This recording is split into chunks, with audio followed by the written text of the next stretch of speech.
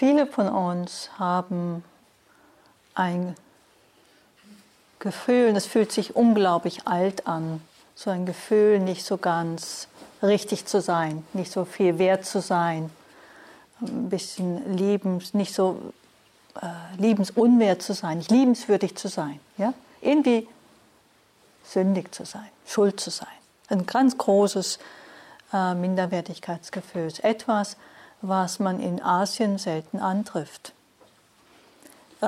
Asiatische Meister, der Dalai Lama, wurde berichtet, dass ihn jemand mal fragte, wie er damit umgehen kann, mit seinem Minderwertigkeitsgefühl. Er wusste gar nicht, wovon die Person spricht. Er hat das gar nicht, durch lange Reden hat er verstanden, was die Person ihr Anliegen war. Es war so weit weg von seiner Erfahrungswelt. Das ist ganz interessant. Und zum Teil liegt es vielleicht darin, dass in der buddhistischen Auffassung unsere wahre Natur als immer schon rein, gut und klar angesehen wird. Wenn wir von diesem Fundament ausgehen, haben wir erstmal das Gefühl, grundlegend gut zu sein, grundlegend liebenswürdig zu sein. Das ist ein wirklich anderer Zugang zu uns selbst. Und dass wir alle fähig sind der bedingungslosen, grenzenlosen Liebe und des Mitgefühls. Der große tibetische Meister Shakpa sagt zum Beispiel, das ursprüngliche Gesicht des Geistes, ungeboren und von Anfang an rein. Wie wunderbar ist seine Echtheit und natürliche Vollkommenheit.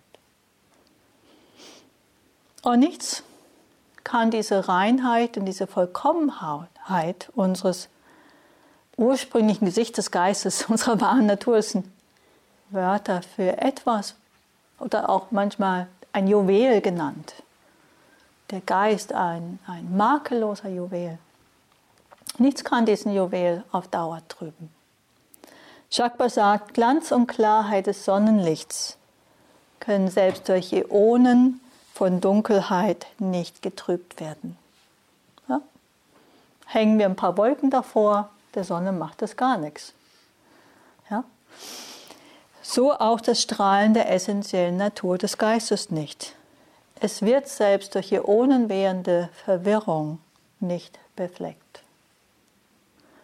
Also wie immer lang schon unser Geist sich in trüben Wässern treibt, die wahre Natur ist da und kann nicht befleckt werden, nicht bleibend verändert werden.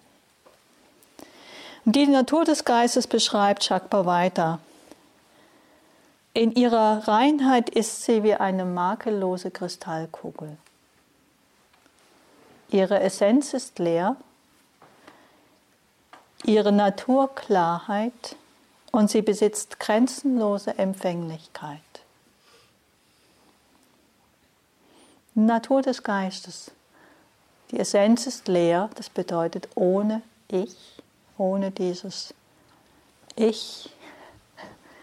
Ihre Natur ist Klarheit und gleichzeitig grenzenlose Empfänglichkeit. Also dieses Wegfallen von Ich bedeutet nicht, dass wir nichts mehr spüren, nichts mehr fühlen, nicht mehr agieren können.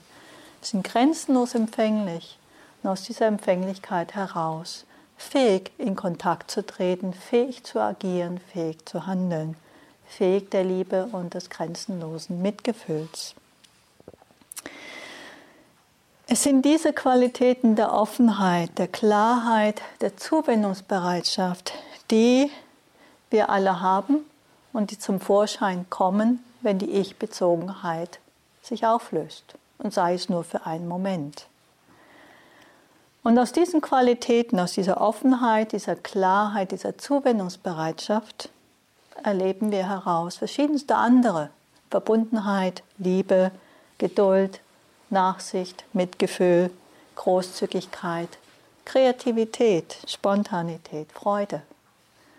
Also es ist kein blanker, triester Zustand, der uns da erwartet.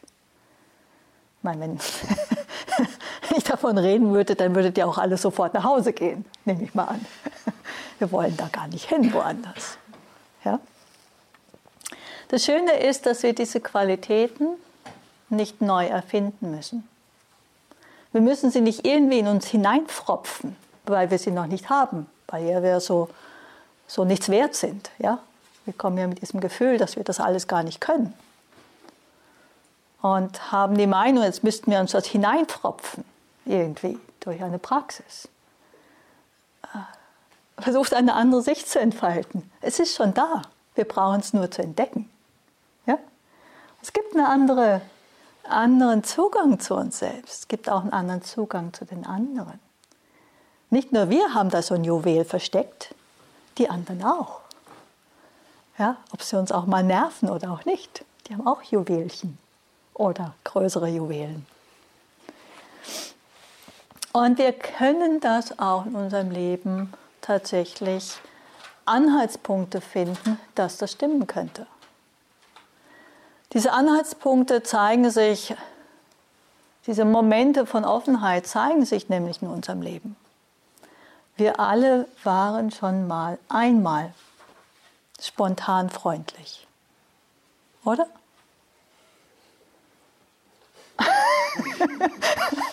Spontan einmal ein bisschen hilfsbereit.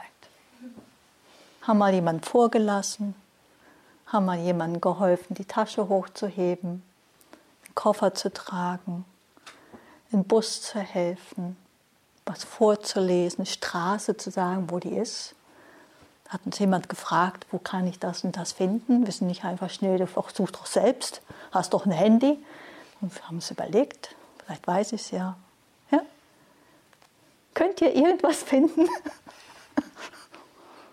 Das ist ein Zeichen, dass da ein Juwel steckt. Und der kann manchmal vergraben sein hinter allen möglichen Schutt und Panzern und Ängsten auch. Aber er ist da. Und in diesen Momenten, wie haben wir uns gefühlt? Wenn wir uns da zurückerinnern, diese kleinen Momente, haben wir uns wohlgefühlt? Haben wir uns verbunden gefühlt? Hat es Freude gemacht? Oder war es fürchterlich? Ja? Und es ist immer wieder interessant, wenn wir solche Momente erleben, sei es, dass wir jemandem helfen, aber auch sei es, dass wir gerade Hilfe benötigen. Und wenn wir ein bisschen darauf achten, nicht, dass wir das jetzt extra machen, ja, aber ein bisschen darauf achten, das macht den meisten Freude. Also ich habe oft das Problem, dass meine Koffer zu schwer sind mit ganzem Papierkram, den ich da durch die Gegend schleppe. Und ich mit meinem verschiedensten Wehwehchen in meinem Körper von Sehnenentzündungen hier und dort und Bandscheibenvorfälle. Also wenn ihr glaubt, ich hätte hier keine Rückenschmerzen. Ja. Also ich brauche immer wieder meistens Herren, auch manchmal Damen, die kräftiger sind, die mir den Koffer rein und raus und so weiter und so fort. Und es ist immer wieder erstaunlich zu sehen, dass die das gerne tun. Dass die mich einfach auch oft schon fragen, und anscheinend sehe ich schon älter aus. Das ist nicht so angenehm, der Gedanke, aber wahrscheinlich auch, wenn ich klein bin und einen großen Koffer habe. Es ist einfach zu sehen, schön, und es macht dann eben, das ist manchmal eben auch diese andere Seite davon, wenn wir uns helfen lassen, dann können wir manchmal auch Freude schenken, Verbindung schenken. Ist auch interessant. Es ist also eine zweiseitige Straße. Und in diesen Momenten, warum fühlen wir uns so viel offener und verbundener? Weil wir unseren Radius ein bisschen erweitert haben. Wir haben ein bisschen unsere Ich-Bezogenheit geöffnet und sind über uns hinausgegangen. Und damit kommen wir in Kontakt. Damit sind wir verbunden in dem Moment. Wir sind verbunden mit anderen, damit sind wir verbunden mit dem Leben. Das ist das doch, wonach wir suchen. Ja, wir suchen diese Verbundenheit. Und in solchen Momenten sehen wir sehr klar, wir erleben es, dass Liebe, Mitgefühl, Offenheit Ausdruck von uns selbst sein kann. Dass das in uns schon steckt und eben nach buddhistischer Ansicht unsere wahre Natur ist. Können wir uns natürlich fragen, warum wir so oft ganz anders fühlen, einsam, verschlossen und unsicher, getrennt und ärmlich und ängstlich und unglücklich. Warum wir das so selten können.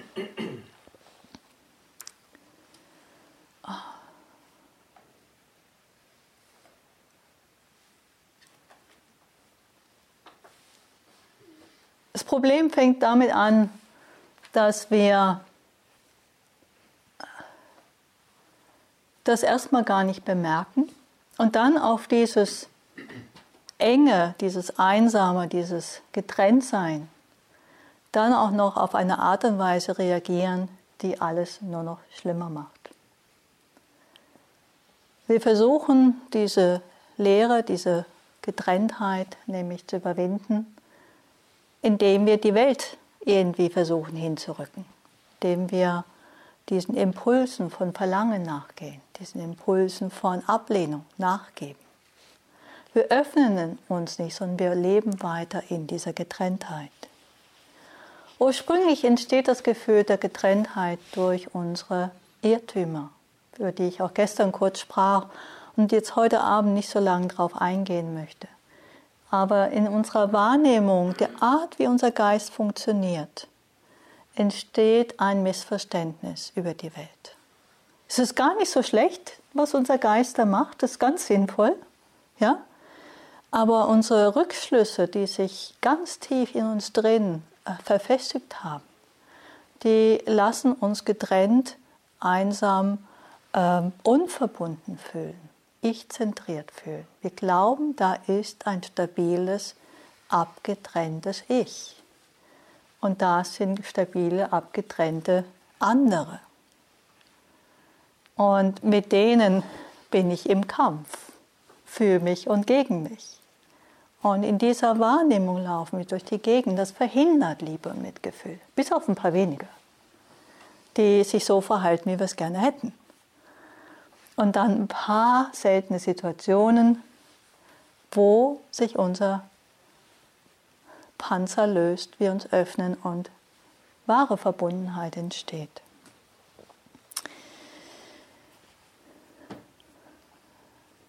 Wir kommen zu einer spirituellen Praxis wie dieser, wenn wir merken, dass diese Strategien, die wir normalerweise anwenden, nicht wirklich funktionieren. Eine tiefere Offenheit, Verbundenheit, Liebe, Mitgefühl in uns wachzurufen und im Leben zu verankern.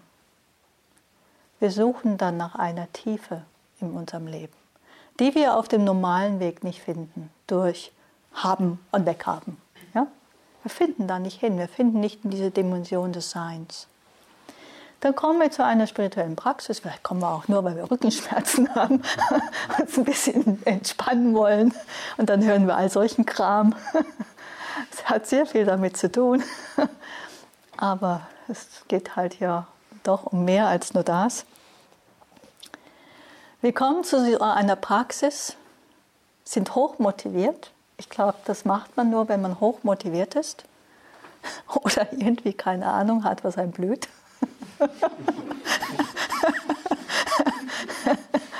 Ich kam ans erste Retreat und ich hatte keine Ahnung, was mir blüht. Hätte ich das vorher gewusst, wäre ich nie gegangen. Aber danach war es klar, das geht nur weiter und nicht zurück. Wir kommen zu einem Retreat und beginnen mit unserer Praxis. Und eben nicht nur einmal, sondern das zweite Mal. Die meisten von euch sind schon das zweite Mal mindestens da. Und doch kann ganz schnell sein, dass wir uns auf einmal da wiederfinden und überhaupt nicht meditieren wollen, sondern irgendwas ist alles nicht richtig. Ja? Es tauchen diese Hindernisse auf, von denen ich heute Nachmittag schon mal kurz sprach. Wir bleiben stecken, wir kommen nicht weiter. Wir drehen uns im Kreis in diesen Hindernissen. In Verlangen sollte alles anders sein. Verlangen oder Abwehr ist oft sehr ähnlich. Irgendwas anderes muss her, irgendwas anderes muss weg. Oder ich bin nur müde und schläfrig oder rastlos und unruhig oder voller Zweifel, was ich ja eigentlich soll. Und all unsere guten Vorsätze sind irgendwie vergessen, Wir fragen uns, was ist jetzt passiert? Ganz häufig nehmen wir das sofort persönlich, fühlen uns schuldig, nur mir geht es so. Aber Buddha sprach hier ganz allgemein, es gibt diese 5 Hindernisse.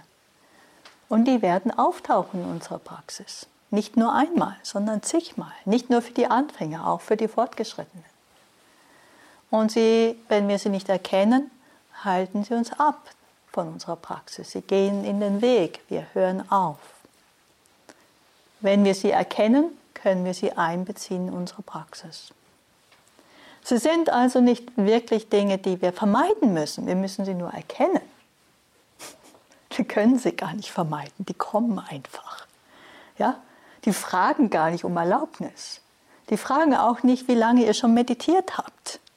Oder was ihr meint, auf welcher Erleuchtungsstufe ihr seid. Die kommen, dann sind sie da. Und wenn wir sie nicht erkennen, dann treiben sie uns gnadenlos vor sich her. Wenn wir sie erkennen, dann eben nicht.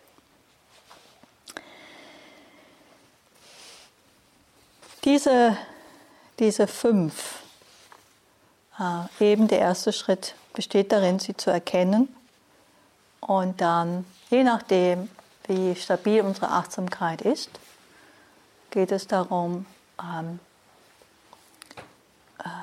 wie kann ich mit ihnen umgehen. Das hängt ab von der Stabilität der Achtsamkeit und von dem, um was es geht. Auf jeden Fall lohnt es sich, diese geistigen Zustände, und wir werden morgen zu den geistigen Bewusstseinszuständen übergehen, sie mit einzuschließen, wenn die Achtsamkeit stabil ist. Sie unterscheiden sich ja. Ich meine, Verlangen und Ärger, ist das Gleiche? Ja oder nein? Nö, ne? Ist nicht das Gleiche. Ist auf jeden Fall was anderes. Woran erkennt ihr das denn? Ja? Und darum geht es. Also richtig mal herauszufinden, was macht den Unterschied denn aus? Und je klarer wir sind, wie die sich ausdrücken in Körper und Geist, desto klarer erkennen, desto schneller und klarer erkennen wir sie. Und wir werden vertraut mit unseren geistigen Zuständen. Das ist Teil der Praxis. Das ist Teil der Satipatthana Sutta, die die Grundlage für Vipassana-Praxis ist. Es wird sehr klar gesagt, dass wir die geistigen Zustände bemerken und wissen, was ist. Und dazu heißt auch, dass wir dieses sehr komplexe Gebilde anschauen.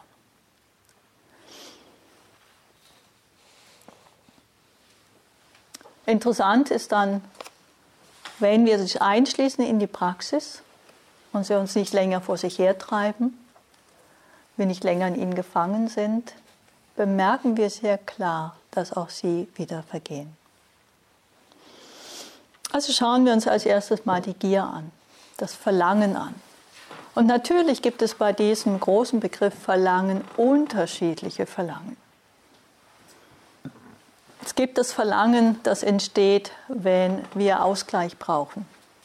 Wir haben lange gesessen, irgendwann wollen wir aufstehen und uns bewegen. Bewegt euch nur lang genug, irgendwann wollt ihr wieder sitzen.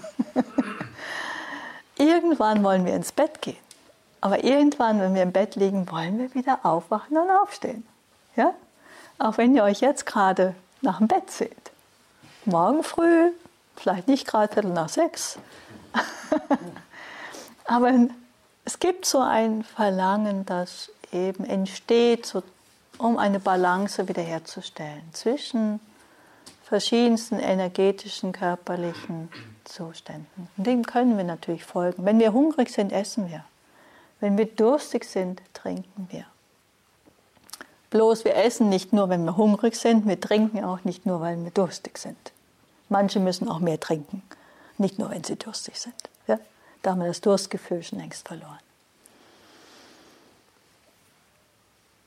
Also in dem Sinne gibt es ein ganz natürliches und sehr sinnvolles Verlangen, das wir erkennen wollen und dem wir auch Sorge tragen wollen.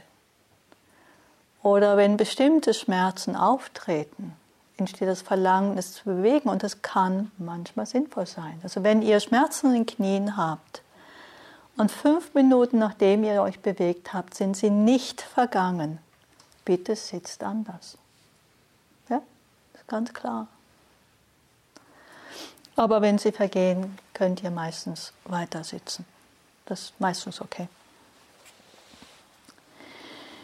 Dann gibt es auch ein Verlangen nach einer inneren Entwicklung. Nach der Entwicklung heilsamer Geisteszustände. Nach der inneren Befreiung. Nach mehr Klarheit. Nach mehr Verstehen. Da ist ja nichts gegen einzuwenden, oder? Buddha sagte dazu, das ist ein heilsames Anhaften. Ist doch schon mal schön.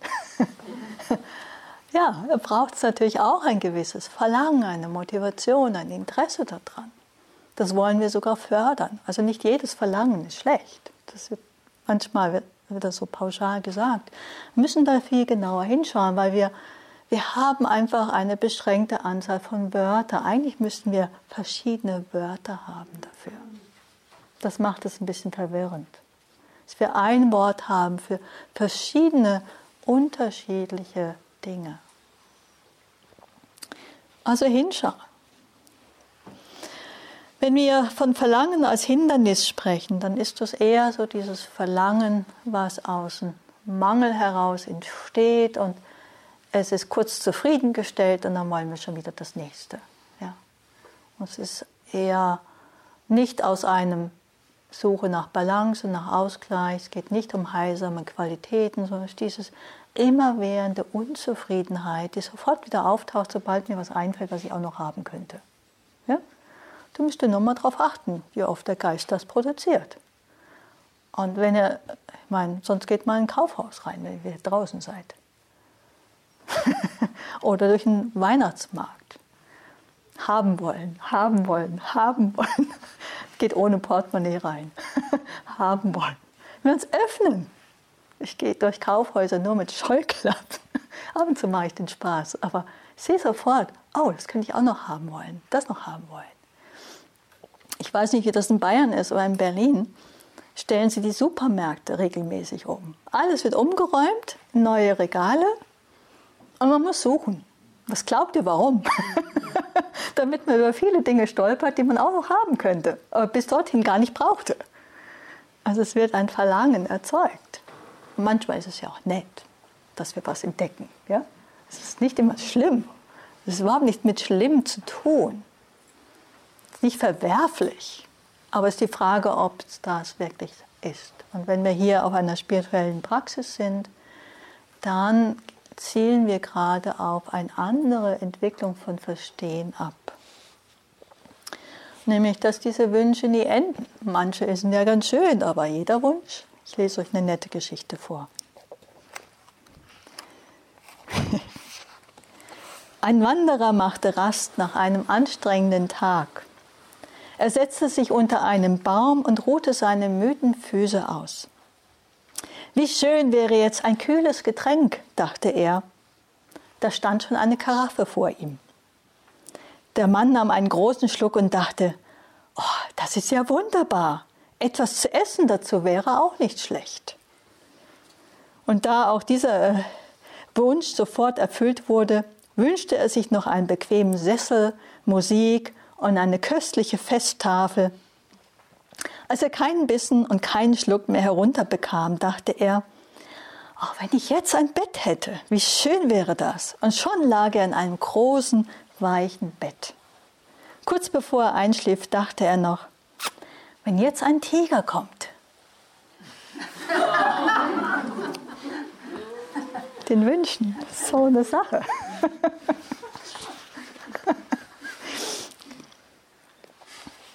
Okay, Gier als Hindernis im Retreat. Was kann das alles sein? Da sind wir gefangen, wir möchten eigentlich beim Atem sein, wir möchten auf und ab gehen, aber immer wieder beschäftigt uns, dass wir irgendwie am falschen Platz in der Halle gelandet sind. Wir wollten doch eigentlich woanders hin, woanders sitzen. Oder der Job, der Job, wir haben einfach den falschen Job, wir sind zu spät gekommen, unser Lieblingsjob war weg. Warum muss ich nach dem Mittagessen abwaschen? Ja? Alle anderen gehen spazieren bei dem schönen Sonnenschein, aber ich muss abwaschen, ich möchte gerne einen anderen Job haben, das ist ungerecht. Und schau doch nur die hat so einen Job, der ist in 5 Minuten fertig und ich schufte hier. Ja? Oder mit dem Zimmer. Ich wollte doch ein anderes Zimmer haben. Warum habe ich das nicht gekriegt? Nächstes Mal werde ich das Zimmer irgendwie anders hinkriegen. Oder das Essen. Das Essen. Ich möchte ein anderes Essen haben. Ich möchte irgendetwas anders wollen. Wir drehen uns da. Und das, wenn wir hinschauen, bringt den Geist in Unruhe. Wir haben gar keine innere Möglichkeit zu meditieren. Wir müssen immer wieder darüber nachdenken, wie wir hinkriegen können, dass wir bekommen, was wir gerne hätten.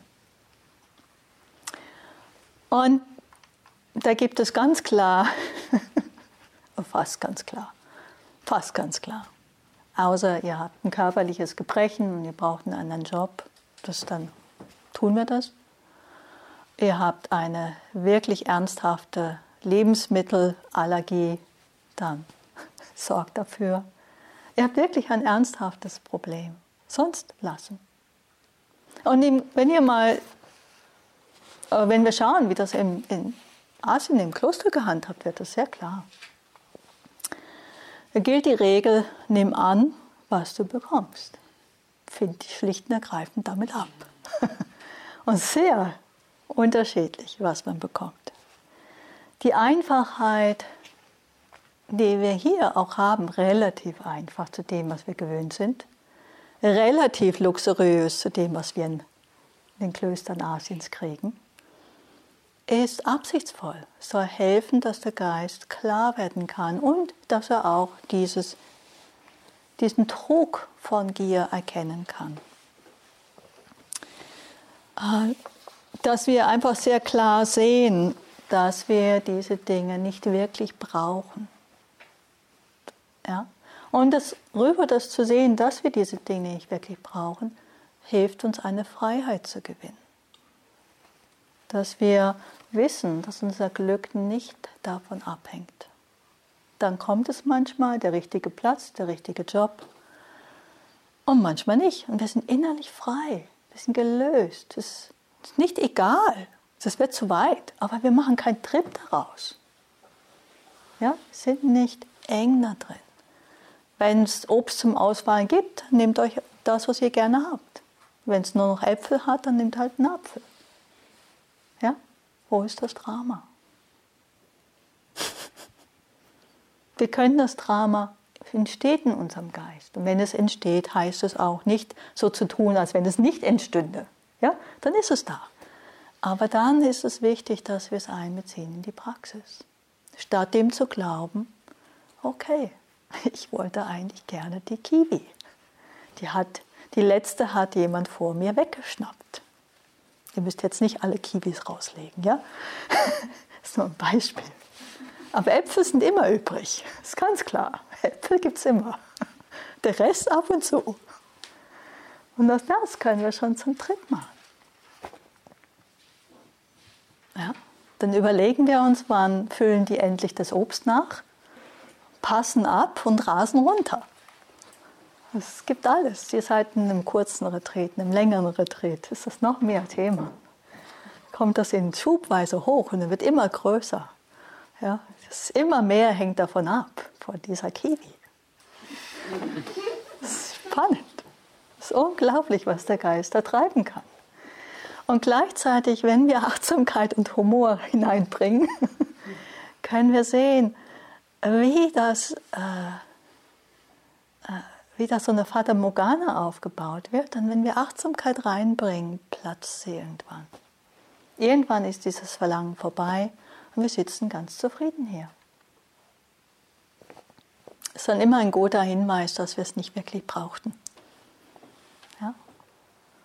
Wenn uns dann nicht irgendetwas wehtut und wir anfangen eben Aufschläge zu bekommen, weil wir allergisch reagieren, dann können wir in aller Ruhe weitermachen.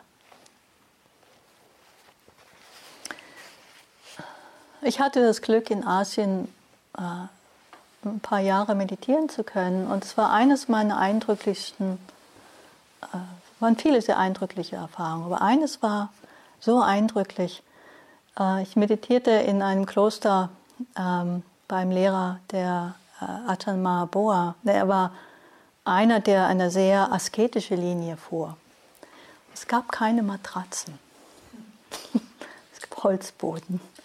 Und dann diese kleinen Bastmatten, die wir für am Strand liegen benutzen im Sand. Und das nannten die Matratze. Ich dachte, als ich das sah, dachte ich, hä? Ich meine, ich war ein bisschen jünger, okay? Aber ich dachte, haben die noch alle? Okay, ich wollte bleiben. Es hieß, ich muss mich abfinden hier. Also, ich habe mir ein paar Decken drunter gelegt. Aber, also eben. Aber, naja, solche Decken halt, ja. Wird ein bisschen besser. Es gab einmal am Tag Essen.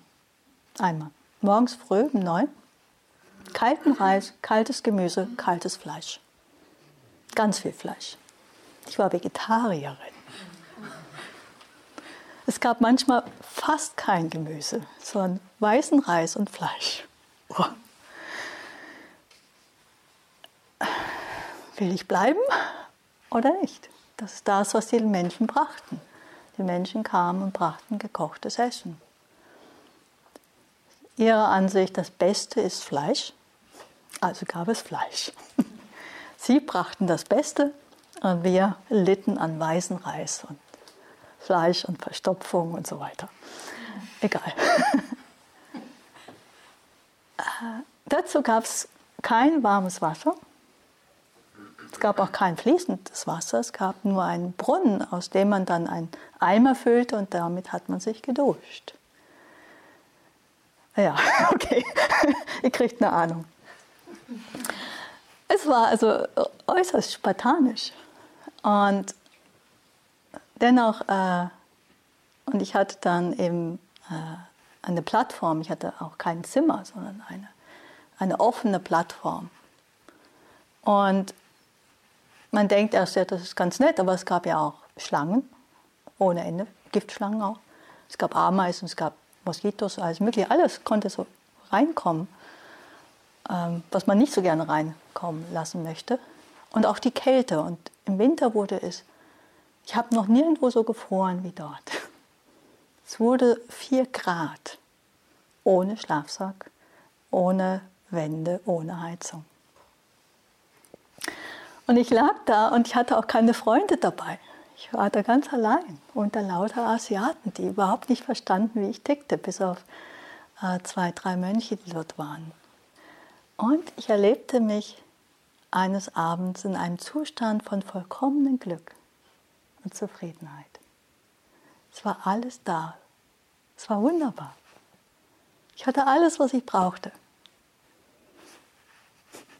Und irgendwie dieses Wissen von dieser Erfahrung, ich habe gerne Meer, ich habe gerne Heizung, ich habe gerne ein Dach über dem Kopf. Ja, es ist nicht, dass man jetzt sagt, man muss so leben. Aber ich weiß, mein Glück hängt nicht davon ab. Und dementsprechend entspannt kann man an einen Kurs kommen. Kommt ein Sechserzimmer oder ein Einzelzimmer oder dies oder jenes und jenes Essen oder dieses Essen oder okay. Ist auch wunderbar, wenn ich nach Hause komme, dass ich wieder selber kochen kann. Ja? Und es geht gar nicht darum, dass das nicht gut ist, wo ich bin, sondern einfach dieses, ich mache mir meins. Meine Mitbewohnerin, ich teile die Wohnung mit jemandem, ist manchmal so ein bisschen verärgert, dass ich, oder nicht gekränkt, dass ich mich nicht so bekochen lasse von ihr. Das liegt daran, jetzt will ich mal selber wieder kreativ sein da drin. Okay, dem können wir wirklich ein Stück weit trainieren wir hier oder setzen uns dem aus und üben diese innere geistige Haltung. Nehme an, was ist, wie es ist. Und ich glaube, Ayakema war so eine richtige Vertreterin davon. Sie kannte, stimmt's? Ja, okay, es wird genickt. Die Kehrseite von der Geschichte ist die Ablehnung. Wir können hier sein und schauen, was wir alles gerne hätten, oder wir können uns verfangen in der Ablehnung von dem, was wir haben. von dem Platz, wo wir sind, von dem Zimmer, also wir sind nicht im Verlangen nach etwas anderem, sondern wir sind in der Ablehnung von dem, was ist. Ja?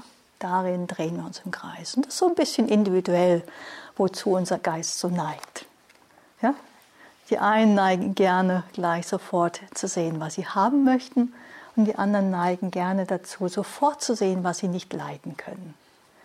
Und ihr könnt so ein bisschen schauen, was für ein Typ ihr seid. Die erste Reaktion, wenn ihr in ein Zimmer geht, oder die erste Reaktion, wenn ihr das Buffet seht. Entweder seht ihr sofort, was ihr haben wollt, oder ihr seht sofort, was ihr nicht leiden könnt. Und dann wisst ihr, wohin ihr neigt. Das ist einfach hilfreich zu wissen, weil wir dann das nicht mehr ganz so ernst nehmen. Und das können hier alles Mögliche sein, aber auch eben die Körperschmerzen, der Tagesplan, und können immer wieder schauen, dass wir dem Linderung verschaffen, aber wir können auch schlicht und ergreifend sehen, wenn wir dem immer wieder nachgeben, kommt der Geist nicht zur Ruhe. Und eben, hier gilt genauso im Kloster diese Haltung, ich nehme an, was ist, wie es ist. Das bedeutet nicht wegzuschauen bei echten Skandalen wie Missbrauch oder so, aber die Unannehmlichkeiten anzunehmen für meine Praxis, für meine Übung. Und nicht die ablehnenden Gedanken zu unterhalten. Es wäre nicht sinnvoll, ein First-Class-Meditationszentrum zu bauen. Es wäre, ja, Mahaboa, dieser Lehrer, wo ich war, der hätte das Geld zigmal gehabt, da ein super Kloster hinzustellen, mit allem, was man haben will. Das Geld war da, die Leute gaben ihm Unmengen von Geld. Und er war sehr klar, er will es einfach halten.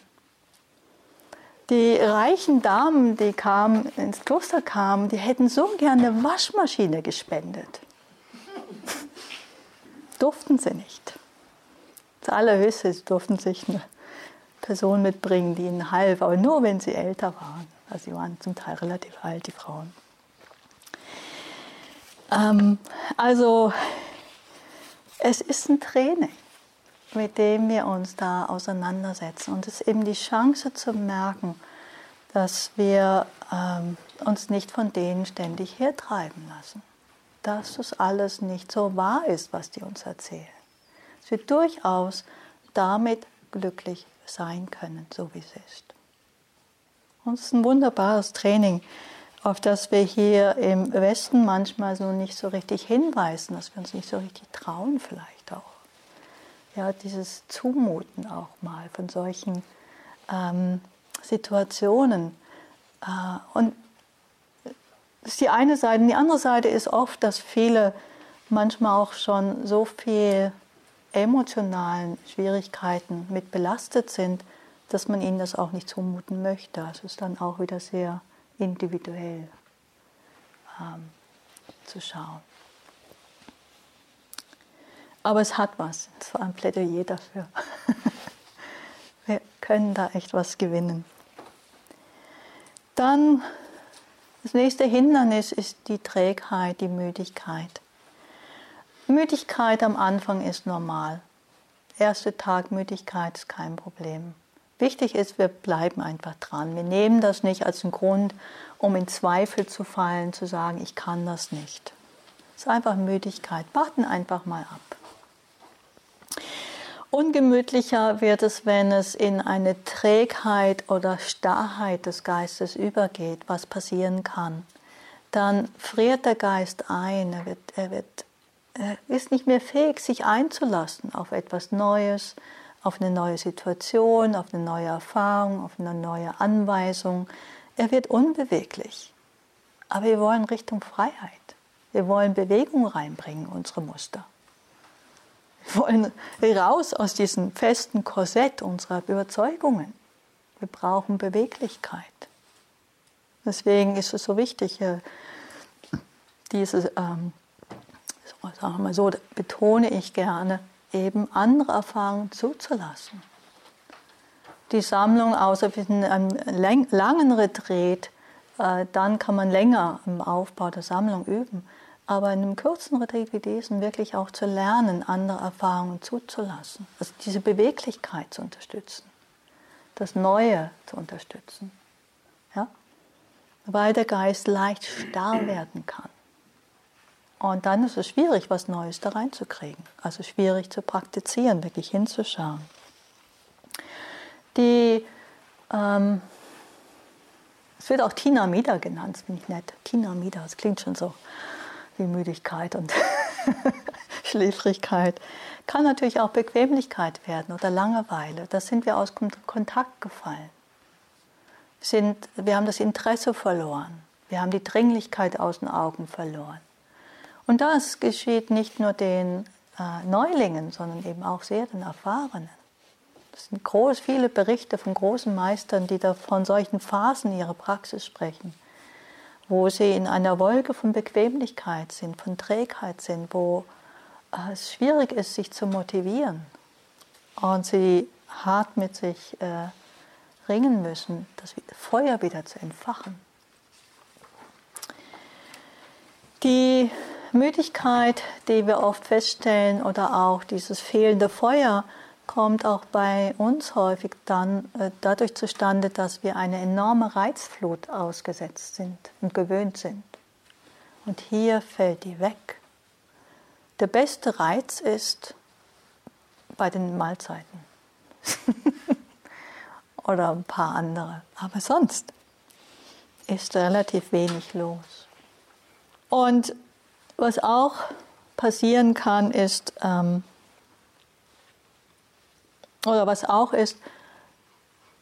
dahinter stehen manchmal auch, ich mache mich dumpf, damit ich nicht spüre, was schwierig ist.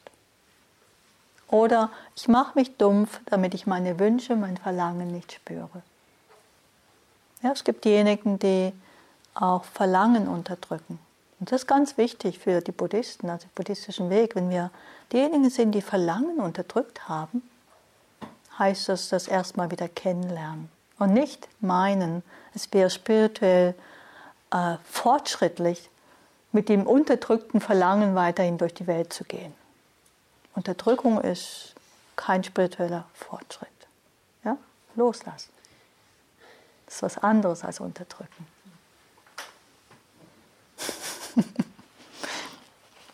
Oder was auch hilft, auch Müdigkeit unterstützt, ist ein gewisser Hochmut. Auch kenne ich schon. Es ist der erste Tag vom Retreat, kenne ich schon. Ja, so die ganz Erfahrenen, die gar nicht mehr so richtig hinschauen, kenne ich alles schon.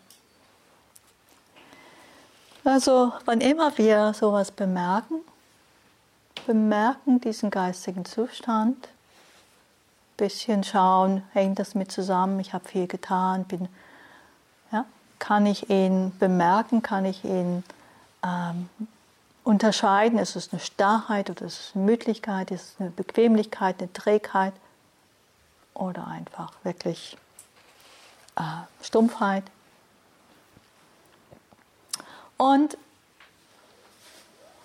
kann ich dennoch weitermachen. Und je nachdem, was es jetzt ist auch ein bisschen anders. Wenn ich starr bin, kann ich die Achtsamkeit wirklich darauf achten, dass ich sie öffne. Ja, kann ich vielleicht den Raum des Gewahrseins weitermachen. Wenn ich sehr müde bin, es ist sehr schwammig, kann ich vielleicht entweder mit der Müdigkeit sein oder in den kurzen Phasen etwas genauer in Kontakt gehen. Oder ich kann die Augen öffnen, die Arme über den Kopf tun. Ja? Ich kann etwas klarer bei der Gehmeditation sein. Vielleicht gerade die Gehmeditation machen, anstatt mich im Bett zu legen. Oder mal das ins Bett legen, probieren und schauen, ob das hilft. Es ist nicht, dass wir das nie tun dürfen. Wir schauen, was hilft.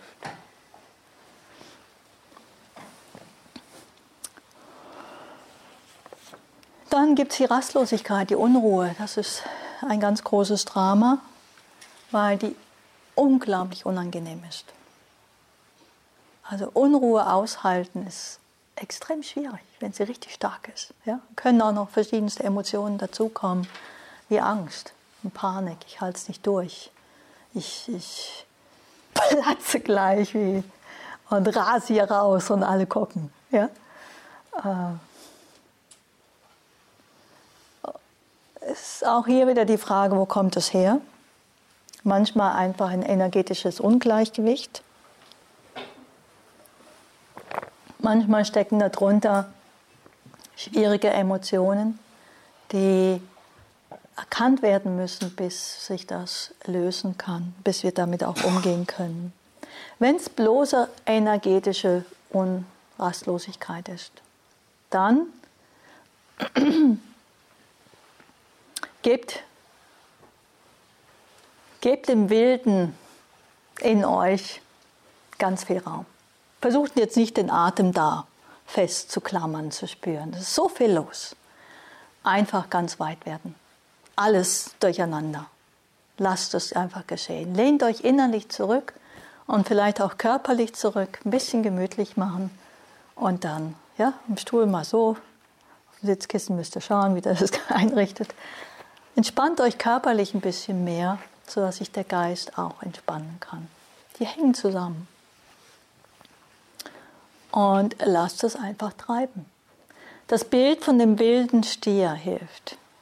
Wenn wir den in einen kleinen Stall packen, haut er den kurz und klein. Geben wir dem eine große Weide, dann tobt er sich darauf aus und irgendwann grast er friedlich vor sich hin. Ja? Und dieses Bild hilft manchmal, mit uns da zu sein. Okay, mein wilder Stier oder mein, ja, tobt gerade. Wow, ist ja auch viel Kraft, ist ja auch schön zu erleben, diese Kraft. Wir lassen dem allen freien Lauf, wissen aber, okay, Rastlosigkeit findet statt.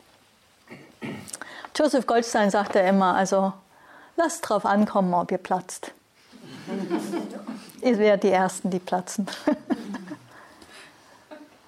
Aber wie gesagt, manchmal steckt dahinter noch was anderes. Und der letzte und sehr, sehr wichtige Hindernis ist der Zweifel, wo wir gleich an uns selbst zweifeln, kann ich überhaupt jemals erwachen? Ich scheine hier überhaupt nicht voranzukommen. Ich habe vielleicht 3 Atemzüge heute wahrgenommen, mehr nicht, das kann ja nichts werden. Ich habe einen viel zu unruhigen Geist und ich war noch nie richtig erfolgreich in meinem Leben, schon sind wir abgetaucht in der Minderwertigkeit. Oder wir zweifeln an diesem Weg. Er ist schon lange tot, der große Buddha. Ist das überhaupt noch lebendig? Ist Buddhismus schon nicht zigmal verwässert und was man immer so auch hört und liest? Ja, wir können da zweifeln. Es ist kein Widerspruch, etwas zu hinterfragen.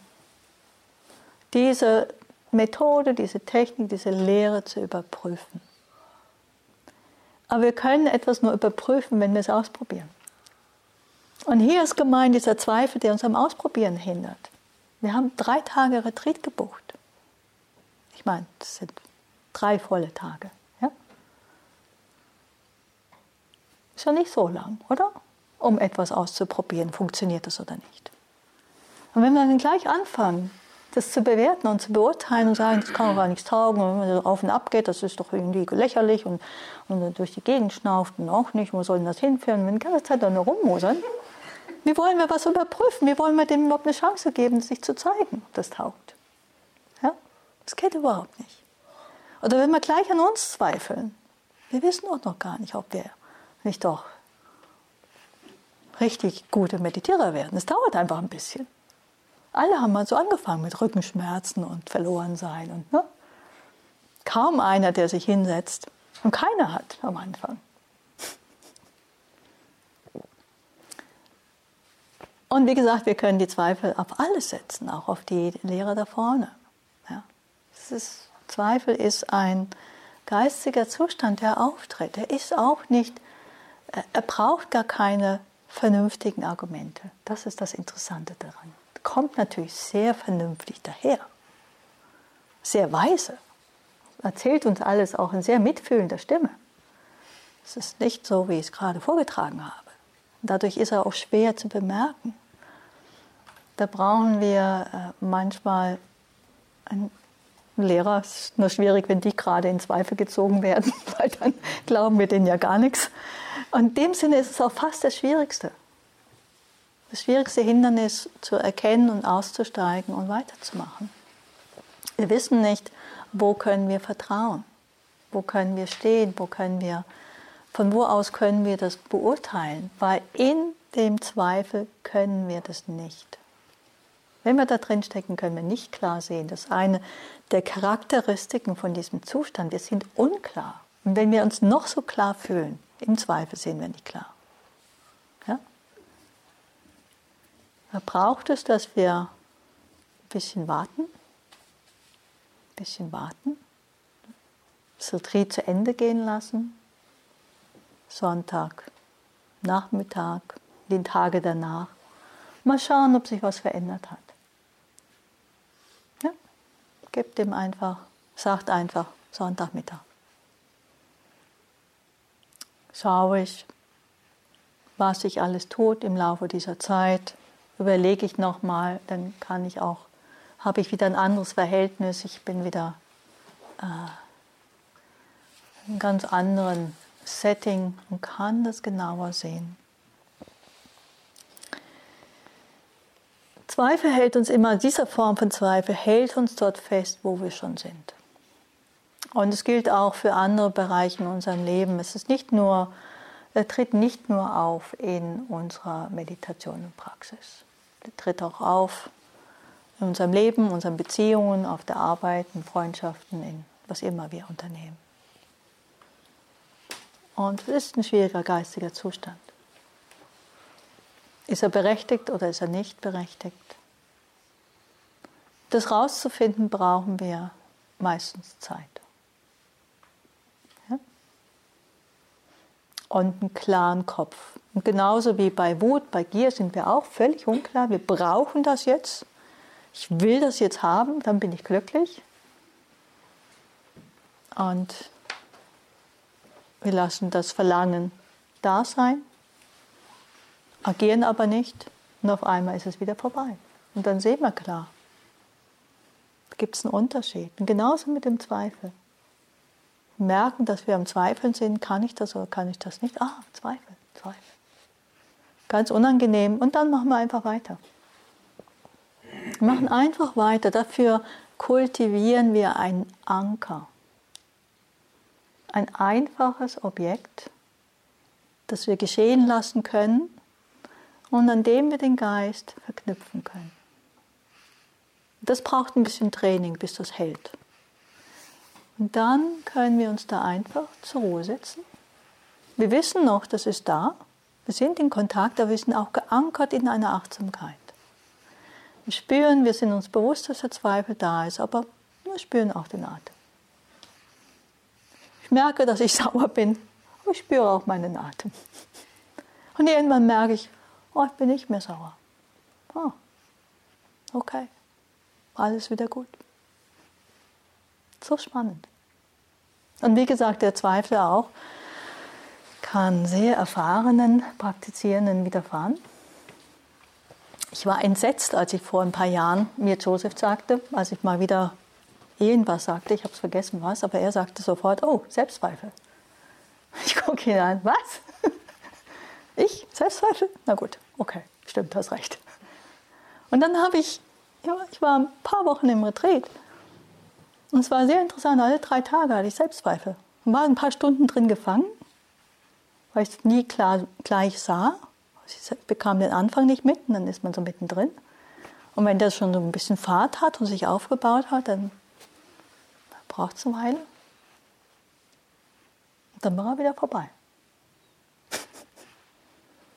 Ich dachte, ich spinne. Und das heißt auch, es glückte ihm immer wieder in neuen Facetten daherzukommen, ein paar Stunden da zu sein, äußerst ungemütlich, äußerst schmerzvoll. Und dann war er wieder weg. Das Jahr drauf kannte ich ihn besser. Kam an, gesehen, gleich wieder weg. Kam an, gleich gesehen, gleich wieder weg. Ja, das ist der Punkt. Ja. Und das braucht so ein bisschen Sitzfleisch, ich gebe es zu. Es braucht diese Qualität von Ausdauer, dranbleiben, auch wenn es ungemütlich ist. Da führt nicht so richtig ein Weg dran vorbei. Also ich fürchte, das Ding wird nie eine Massenware, was ich hier predige. Aber es führt zu einer echten inneren Veränderung. Lasst uns einen Moment still sitzen.